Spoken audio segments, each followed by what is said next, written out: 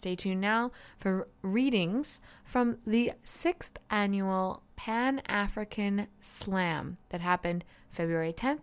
The Arts Report was there and we recorded, and we'll be displaying various readings throughout Black History Month, which is February. And this is Patricia Smith, who is a amazing performer. She's won international poetry slams more time than anyone else. She's been on Def Poetry Jam, and please keep in mind there is some sexual and quite emotional content coming up, so please be warned, and also be warned that it's going to move you and it's going to groove you. So thank you so much for listening to the Arts Report. Stay tuned for Arts Project, where we have the set from Patricia Smith, the 6th annual Pan-African Poetry Slam. Good night.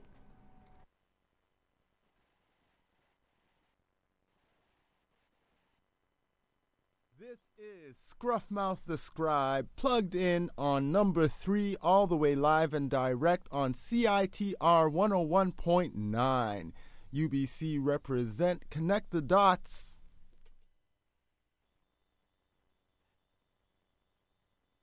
A 4-time individual champion of the National Poetry Slam, the most successful poet in the competition's history. She was featured in the nationally released film Slam Nation and appeared on an episode of the HBO series Def Poetry Jam. Yeah, I know you've seen that. Smith has performed around the world, including Carnegie Hall, the Poets Stage in Stockholm, Rotterdam's Poetry International. She's the author of 6 books of poetry, including Blood Dazzler, a book of poems chronicling the tragedy of Hurricane Katrina, which was a 2008 National Book Award finalist. And without further ado, Patricia Smith, may you do us the honors, please.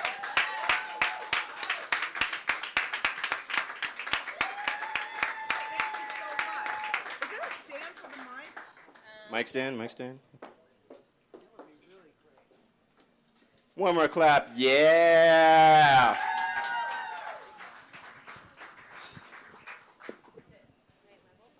That's great.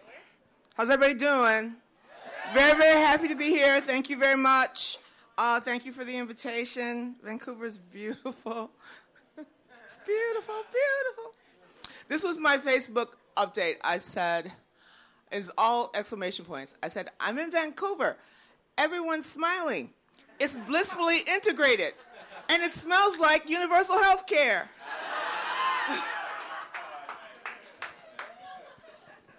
People are mad at me now.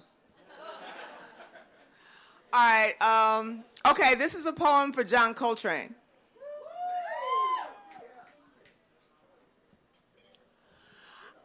I always shudder when I pray.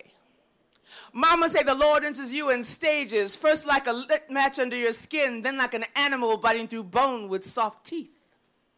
Mama say lie still and wait for glory to consume you, wrap its way into your map like a lover had his finger on paradise, knew the way with all his heart, then lost it.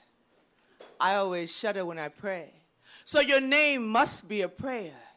Saying your name colors my mouth, frees loose this river, changes my skin, turns my spine to string. I pray all the time now. Amen. Try not to touch me while I tell this. Try not to brush the thick tips of your fingers against my throat while my throat moves telling this story. Don't suddenly squeeze my bare shoulders or travel your mouth along the flat swell of my belly. Whatever you do, don't bite at the hollow in my back. Whisper touch my ankles or match our skin like spoons.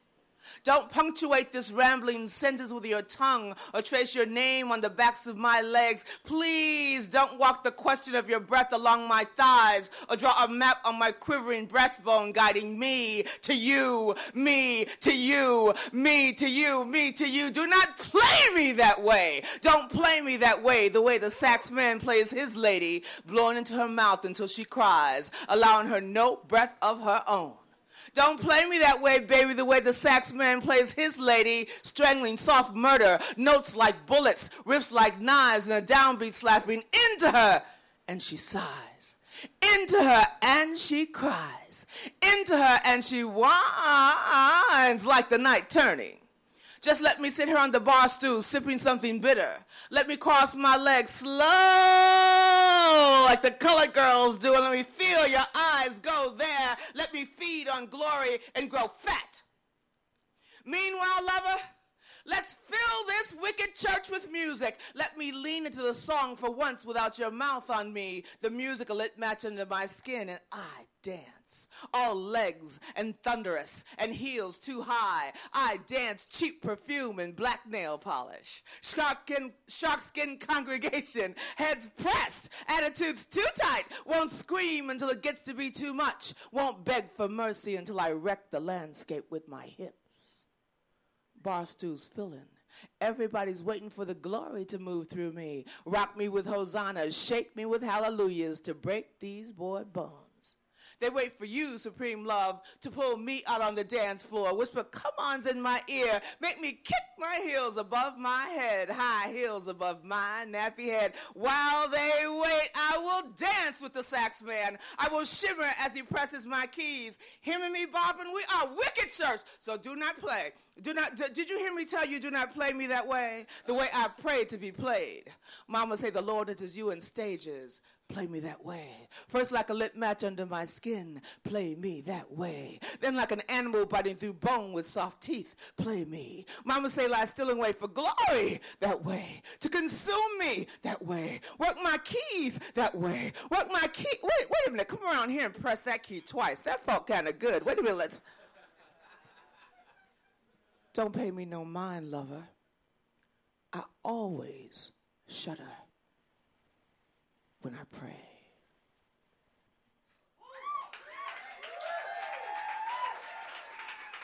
Thank you.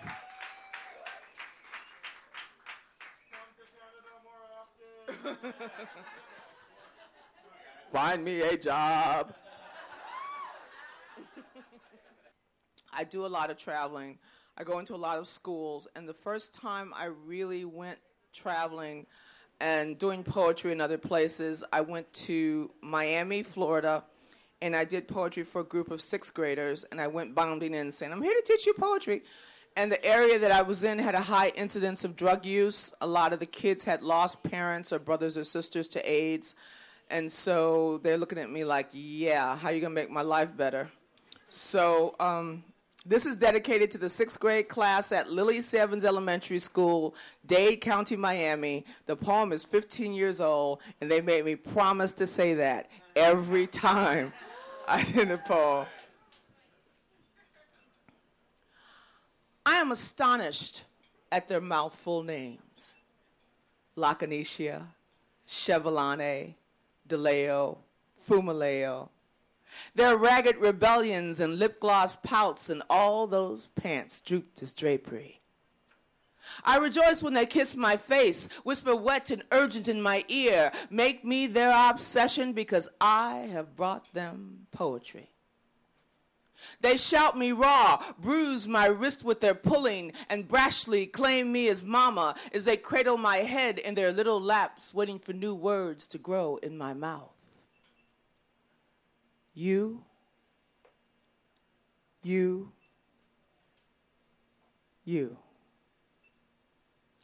Angry, jubilant, weeping poets. We are all saviors, reluctant hosannas in the limelight, but you knew that, didn't you?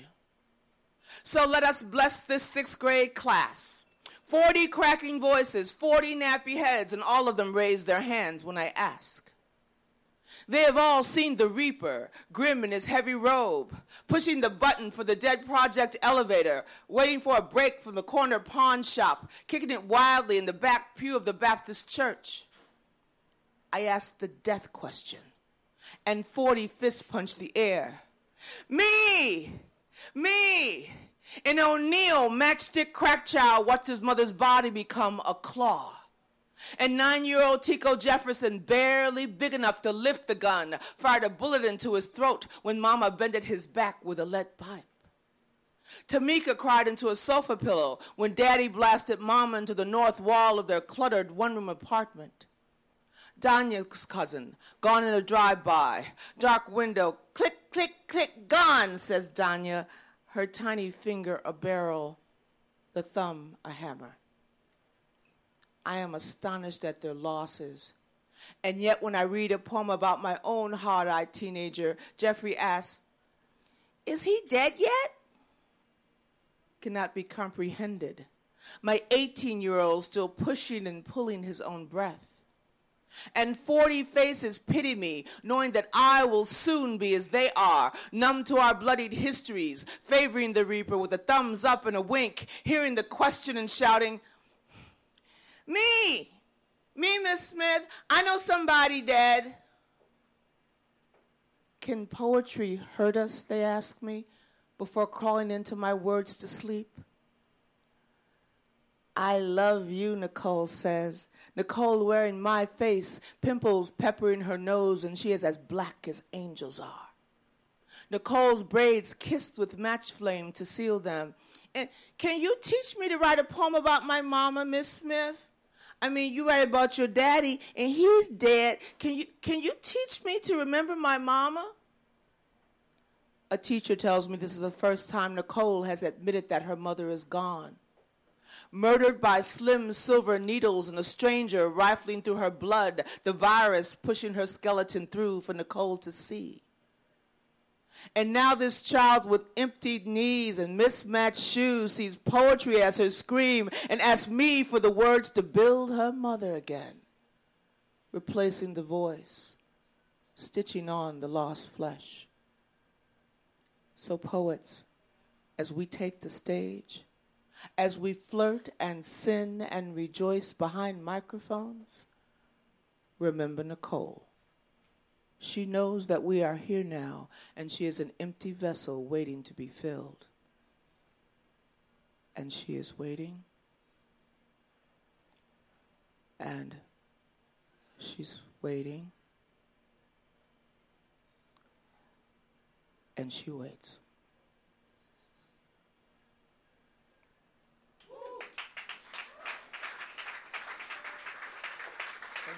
Thank you.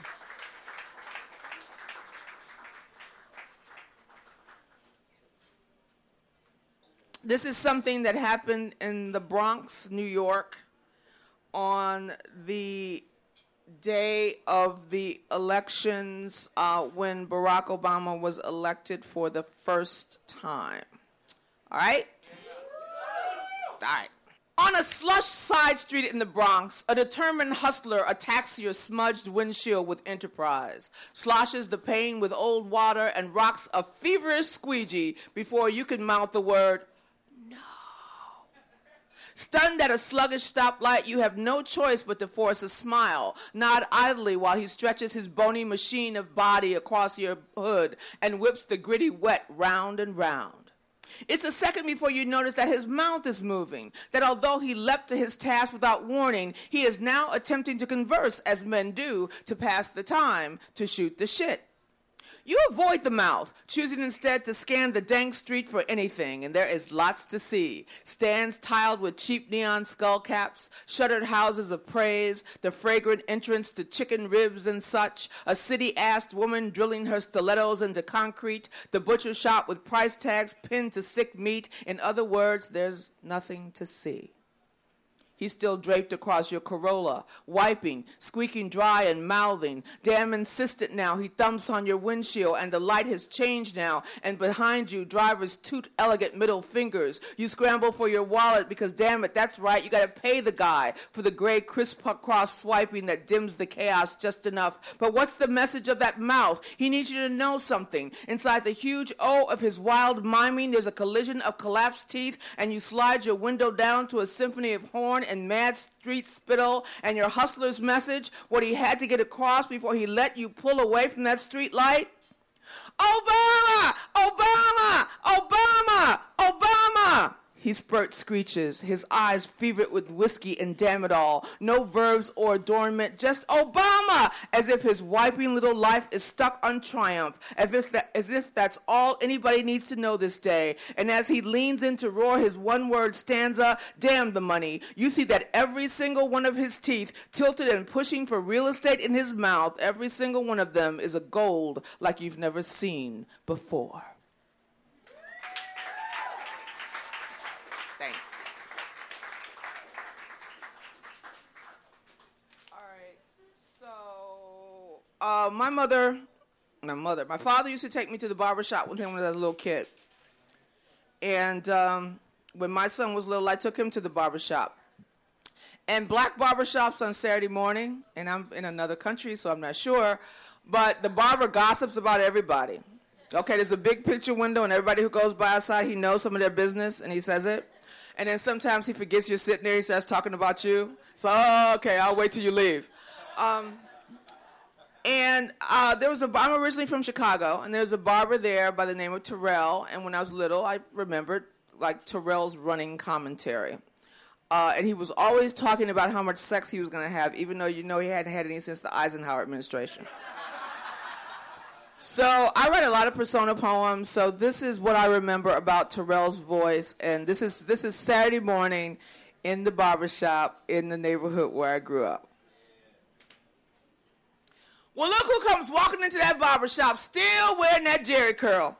You know, man, it's 2000. Ain't nobody got no time for that grease trickling all down their neck, especially hot as it is out there. Let me clip that stuff down. Let those naps grow out. You know, a couple of weeks, I will hook you up with a fade. The sisters don't like putting their hands in that greasy mess. And then just see that child, Aretha, on stage at the president's thing, trailing all that fur like she's Queen Elizabeth and all that fat underneath it. I ain't never seen no black woman with money stay fat. She can see her coming, even the bones get scared. That child will eat a spaghetti strap. What's that song she sang, Ain't No Way? Well, I guess it sure ain't. She got one chance, though. If you stay alive long enough, time will make you skinny. I just don't know if she got that much time. Oh, yeah, there go that gal I was telling y'all about. Got enough ass to bounce a drink on. I'm going to be knee-deep in that come Friday night, and my name ain't Terrell Anderson Jr., and I ain't got my hand tussling in y'all nappy heads. Man, she don't know me yet, but she will.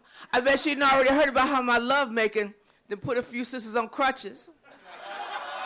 I done whipped some of this nature on them. Now they drooling, barking like dogs. Hell, y'all could laugh if y'all want. Thomas, you ask your sister. And you over there, ask your mama. They say size don't matter, but it do if it's this size, man. I have to bind this to my leg. It would scare y'all out of here. Come next week, y'all can ask that gal y'all just seen. She be passing by that one in a wheelchair. Mark my words. And Thomas, one too many times I done seen your wife over there across the street in the butcher shop. And the meat she asking for ain't what makes it to your table for supper. She's over there all behind the counter like she's interested in the butcher's business. What she interested in is the butcher's business. And you better start taking care of business at your own home, my man, before she get a taste of that sausage she's selling. Then you be up here talking about, she gone, she gone. I'm telling you, women are liberated nowadays. You can't be climbing up on top of them, poking them like you got somewhere else to be in 5 minutes.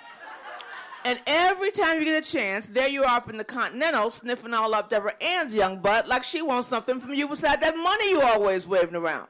Man, let me tell you, anytime you see flies buzzing around a woman, and it ain't summer, it's time to move on to another woman.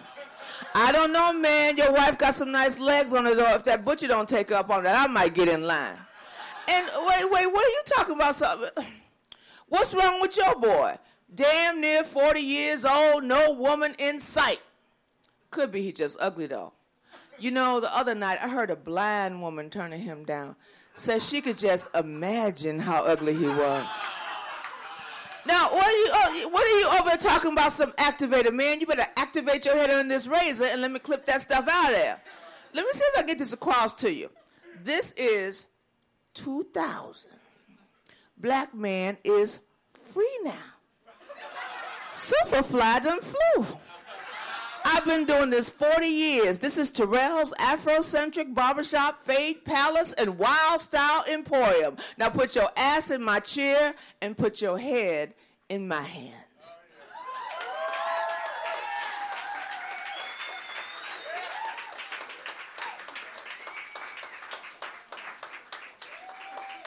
All right, you guys know Tom and Jerry? Yeah. If you watch enough Tom and Jerry, you know that there's a woman on there, and you only see her from the waist down, and she got big, thick, black legs, and she got scuffs, and she never lifts her feet up. She walks like, And she's like, Tom, if you was in that cabinet, I'm just, like, it's like, what? You couldn't even show her face. Thank you so much.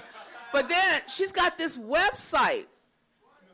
I mean, she didn't do it, but she's a cartoon character, everybody.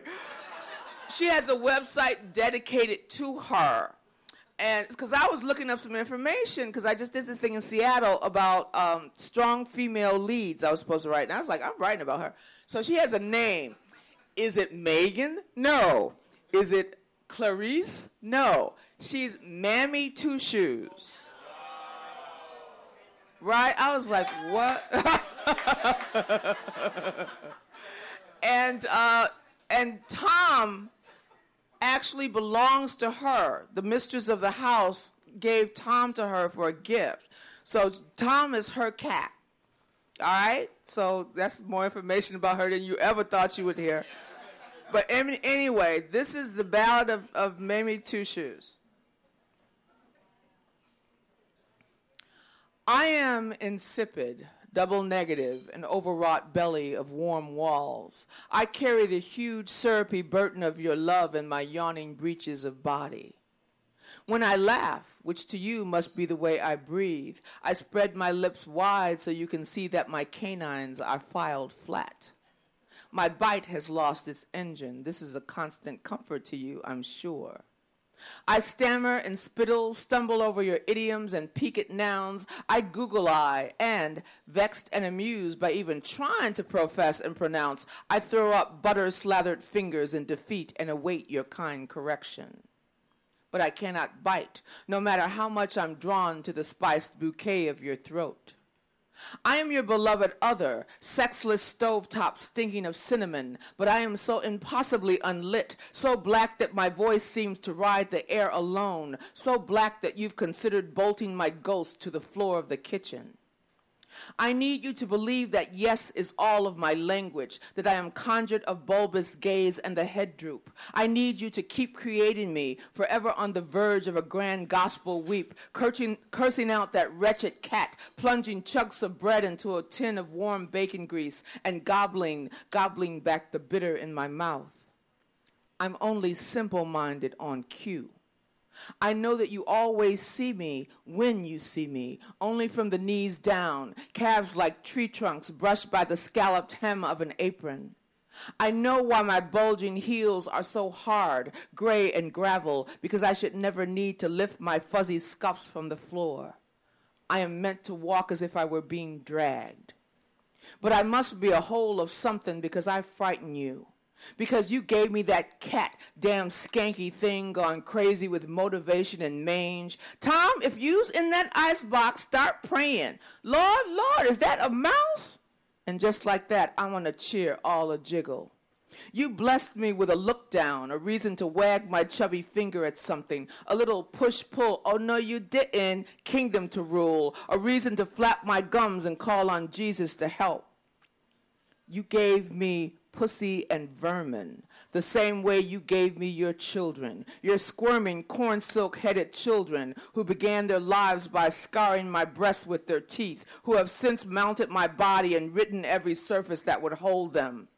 They have clawed beneath my head rag for the sick miracle of my hair, scratched my skin raw and looked for black beneath their fingernails. And yes, they've gone stupid with the sugar, lard, and mouse droppings I shovel into bowls and then into their mouths.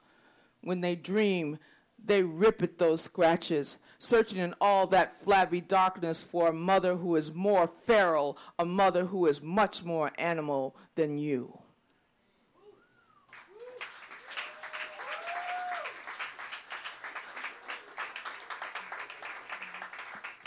I was writing that. I said, oh, I'm going to have some fun with this. And I wrote it, and I was reading it in Seattle. And I got mad. People in the audience were like, what can we do? What can we do? And I had to say, she's a cartoon character. It's all right. Okay, one more? Okay.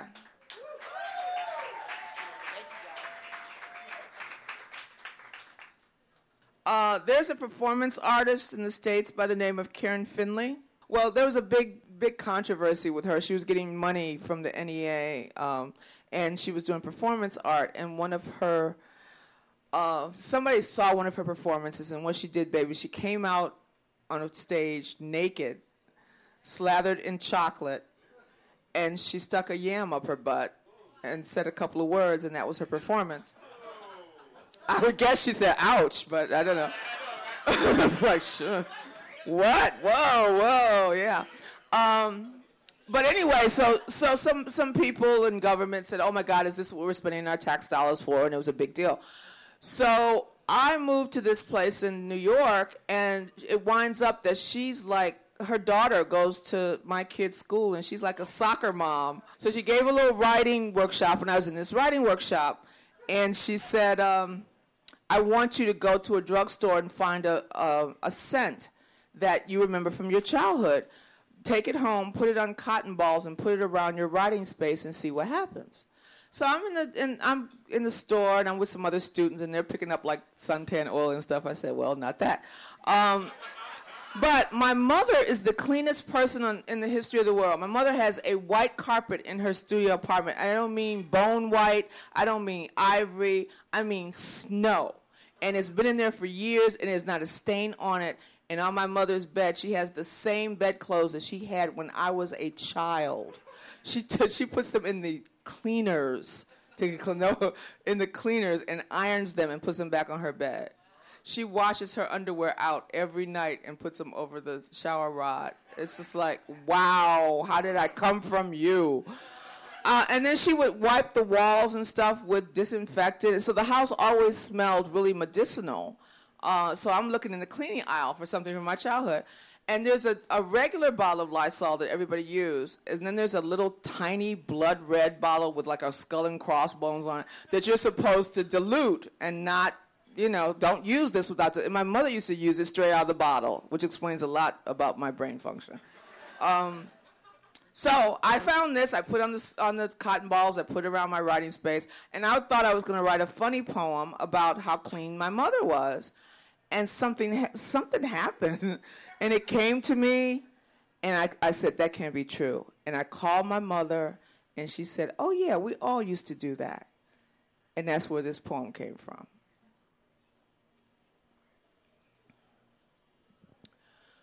What surfaces can I use this product on?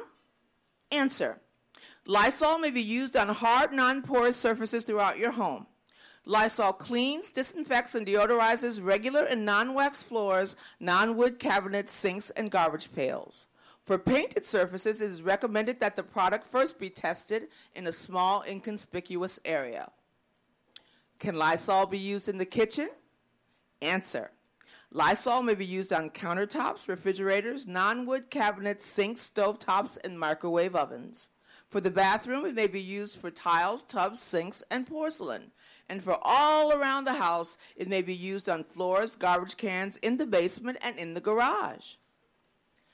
Can I use this in my refrigerator? Answer. Lysol may be used on the inside of a refrigerator. However, you must remove all food and rinse well after using the product. Can I use this to kill mold and mildew? Yes.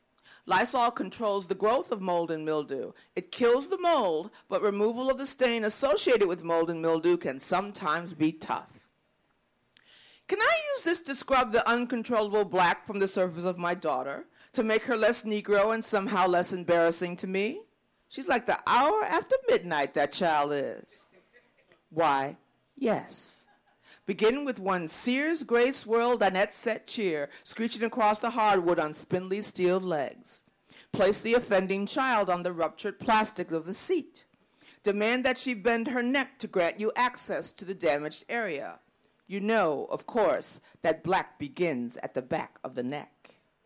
Grab a kitchen towel, a washcloth, or sponge and soak with undiluted Lysol concentrate. Ignoring the howls of the impossibly Negro child, scrub vigorously until the offending black surrenders. There may be inflammation, a painful rebellion of skin, or slight bleeding. This is simply the first step to righteousness. The child must be punished for her lack of silky tresses, her broad sinful nose, that dark Negroid blanket she wears. Layers of her must disappear. Precautionary statements. Danger, corrosive to eyes and skin, harmful if swallowed, causes eye and skin damage. Do not get in eyes or on skin. Wear protective eyewear and rubber gloves when handling.